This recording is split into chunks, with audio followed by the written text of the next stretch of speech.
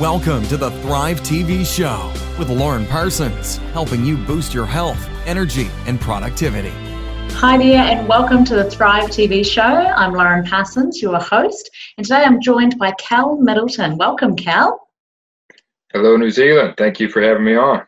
Great to have you with us all the way from Missouri in the States. So Cal is a world-renowned horseman, author, and behavioral specialist, and today we're talking about horses and life, learning and teaching.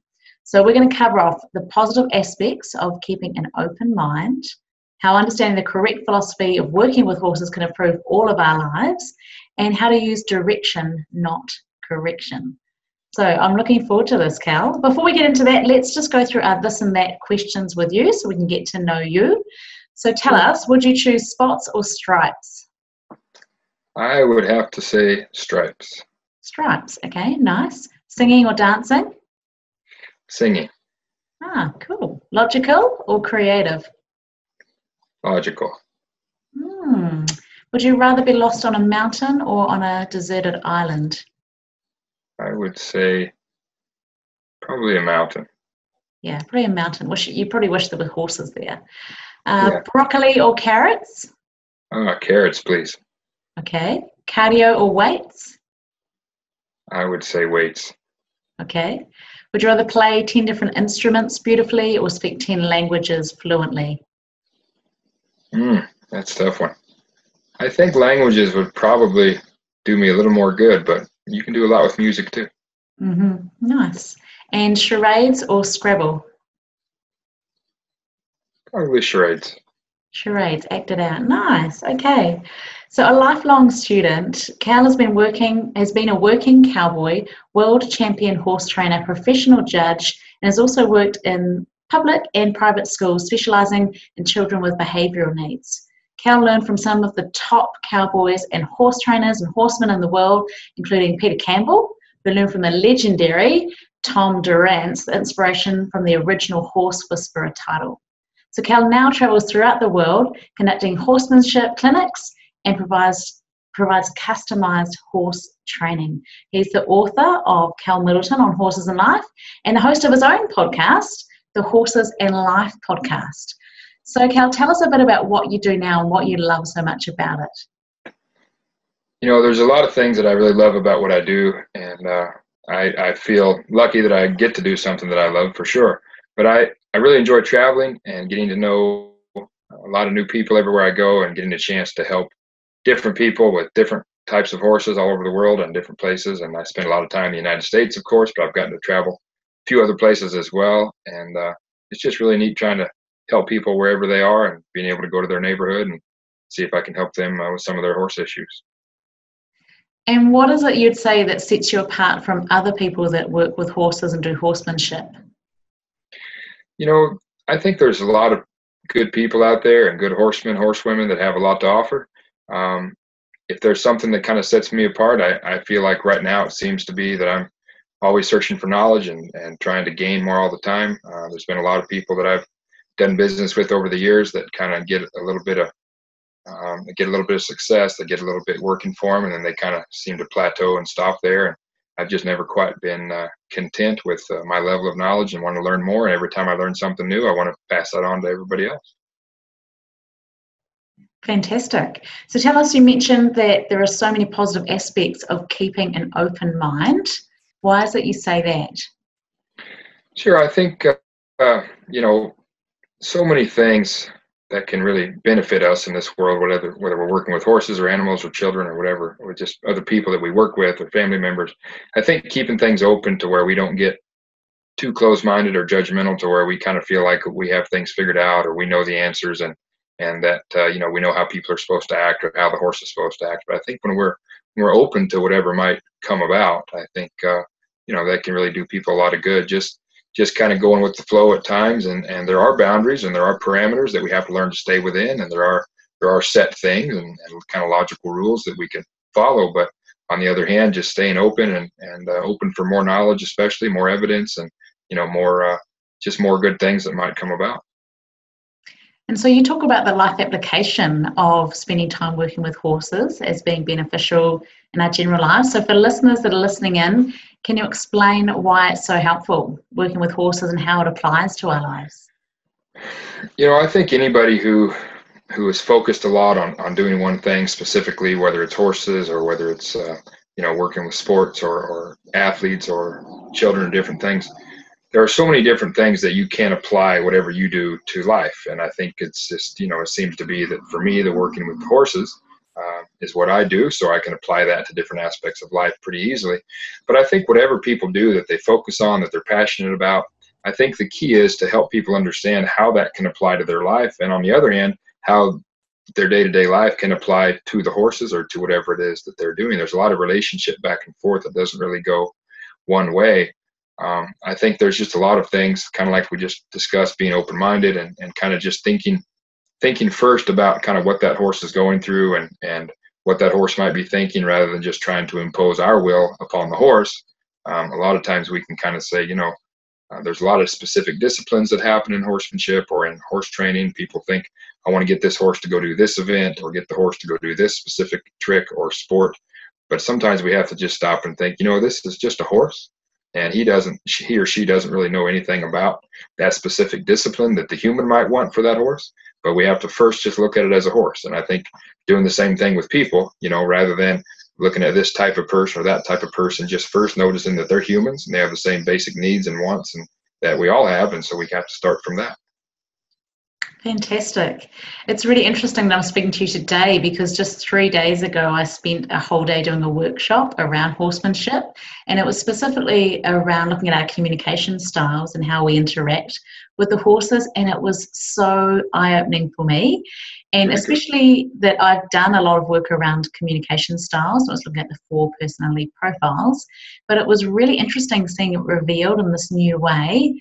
And not only the classroom work we did, but especially when we got to work with the horses and trying to get them to back up and trying to encourage them to walk and then to trot and then to stop.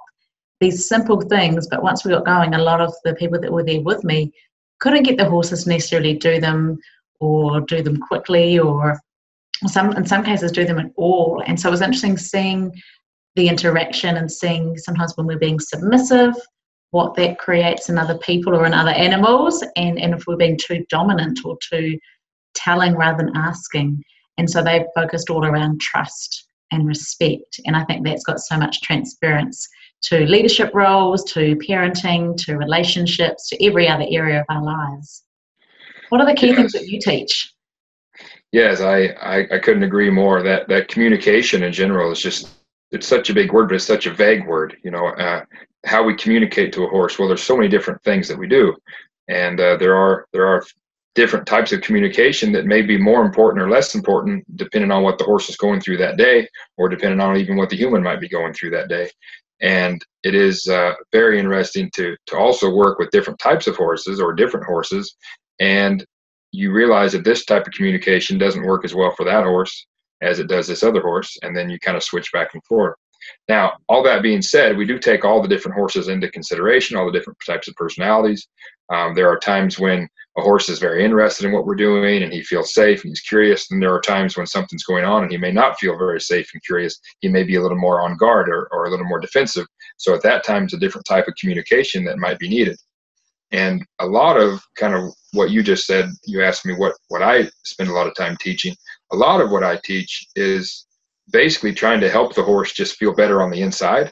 And in the process, we do the things that teach the horse how to give us control of their feet, or in other words, give us control of them, their body, their mind in a way. But we have to do that in a way that gets the horse to feel safe. And I've spent a lot of time doing what a lot of people might call some of the more advanced things and the upper level competitions and reining and cow horse and cutting, and worked on some ranches and done some of those types of things. But at the end of the day, it doesn't really matter what type of discipline that we're looking for. The first thing we have to do is make sure that we are safe around a horse, because we all know horses can be dangerous. Well, the first thing we need to do for us to be safe with a horse is to get the horse to feel safe. And that's kind of where things have to start. And then if we take that philosophy onward, and as we move towards asking the horse to do more and more and more, then the horse is going to do more for us if he always feels safe when he's with us. So the more we get that horse to feel safe, with everything we're doing, the way we ask it to go forward, the way we ask it to lope, the way we ask it to stop, the way we ask it to turn. If we do all that in a way that makes sense to the horse and keeps the horse in a balanced frame of mind and physically balanced, then the more of that we can do, and the horse can try a lot harder for us, and we can rely on that horse a lot more because she or he can rely on us. That's so interesting. You talked about the correct philosophy of working with horses. Can you just, for people that are listening in, can you just give us a definition or give us, the succinct, what does that mean? What is the correct philosophy? Well, the correct philosophy is obviously a term that can be very, very debated and very argumentative. The way that I look at it, the correct philosophy, and one of the guys I learned from that we discussed, Peter Campbell, something that he said quite often was, there are thousands of ways to work a horse, but there's only one right way or one correct way.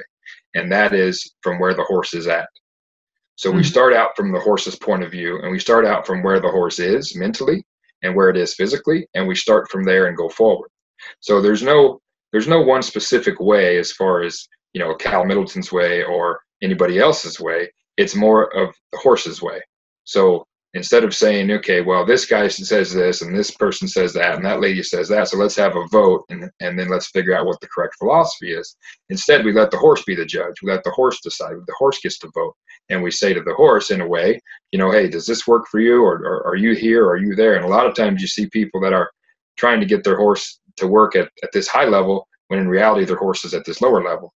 And a lot of times it works the opposite effect also. A lot of times people are trying to get their horse to do something foundational or to do something at the very basic level, when in reality their horse has done that. He's okay with that. She understands that. So it's time to move on. And if you don't move on when the horse is ready, then a lot of times you never can really gain. So it's understanding where your horse is what I would call the correct philosophy. So then it comes into, okay, well, who is it that can speak for the horse? Because obviously the horses can't really tell us where they are.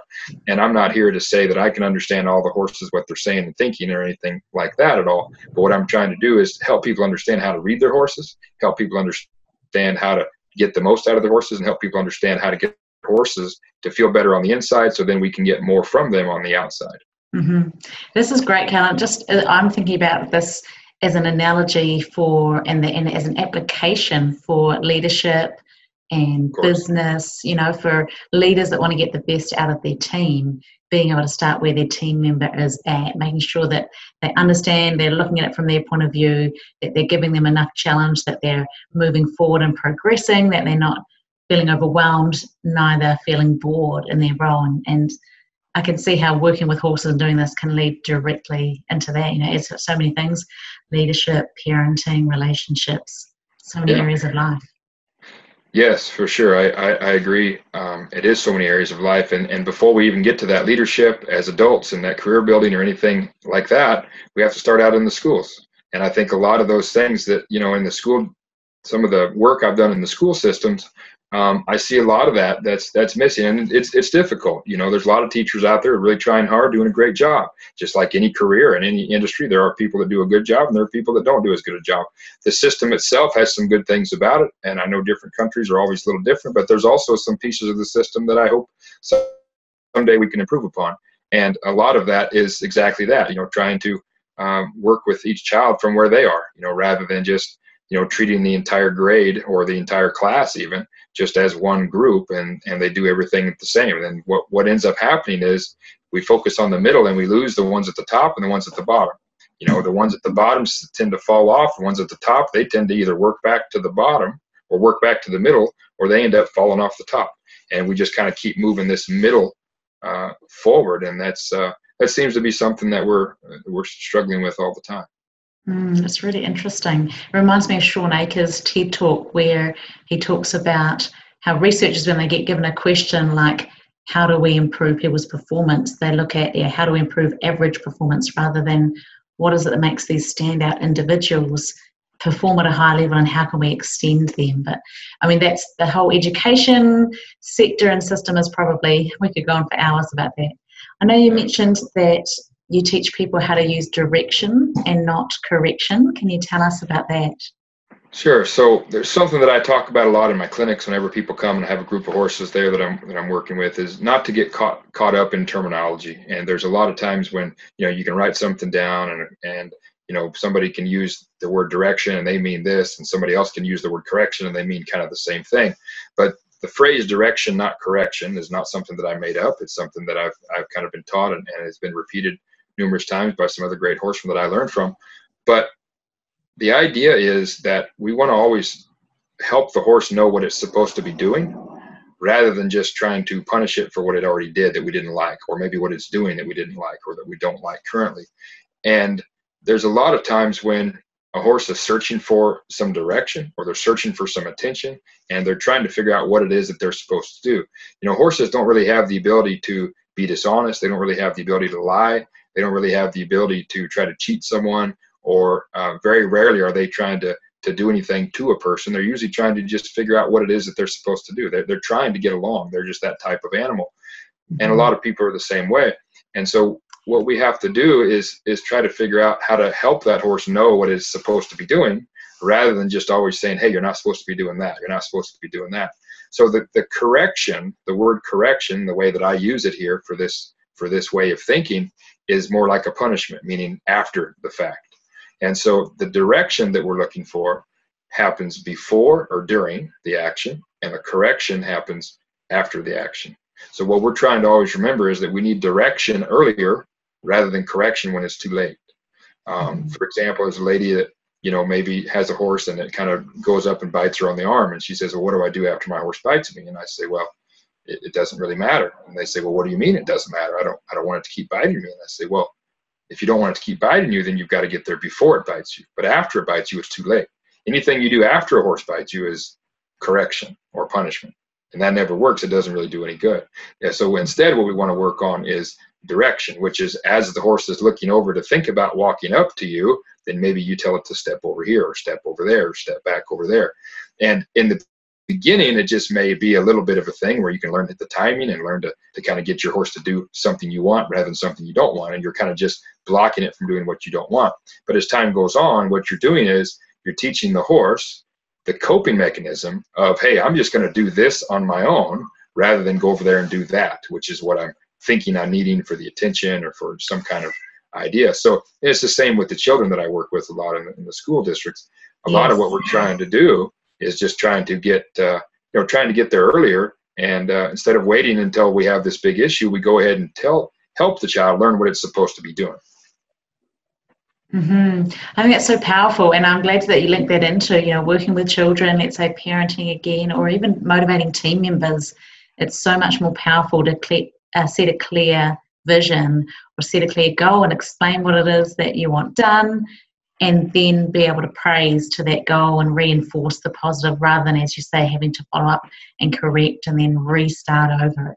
It's always such a better strategy and technique, isn't it, to be able to praise to the positive, set a clear direction, and not necessarily prescribe how it's done in certain situations, especially in leadership, but explain what the end goal, the end vision is, and then praise as people head towards it, and correct perhaps as you need to. But if we can minimize that, we have much better and more effective working relationships, don't we?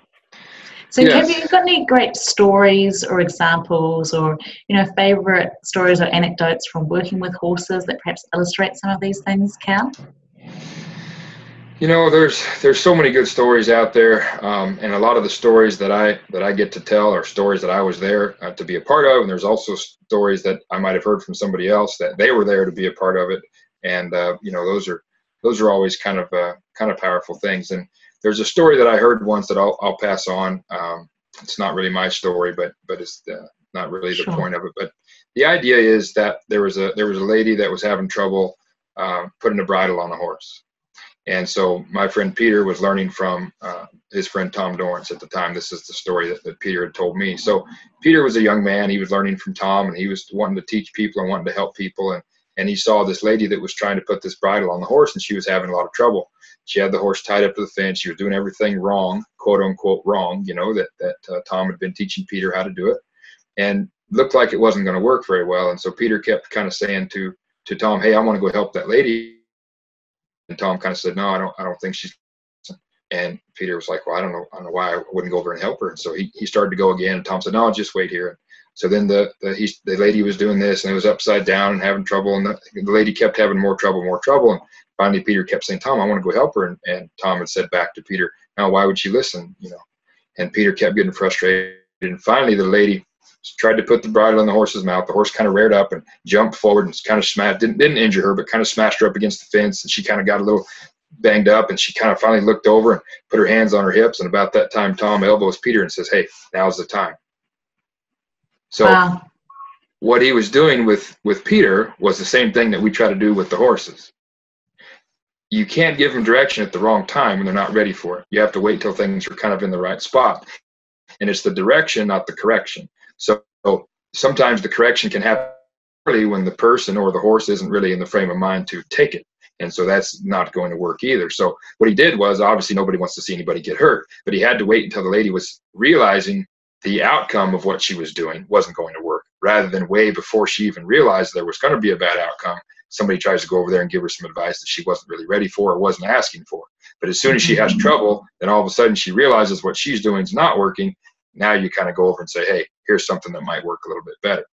And the same thing that Tom might have been doing to Peter is the same thing that Peter would do to the horse. And of course, same thing Peter did with me. And there's a lot of stories I can go into there. But, there's just the idea of trying to make sure that the timing is important of when we offer direction and when we don't. We've all been a part of a conversation, whether it's just friends or family, or even if it is a teacher, student role or mentor type of role, a lot of times where there's people giving advice that was never asked for, or there's people that are kind of butting in and telling people, you should do this, or you should do that, or you should sell that truck, or you should buy this horse, or you should get rid of that saddle, rather than saying things like, you could do this, or you could do that.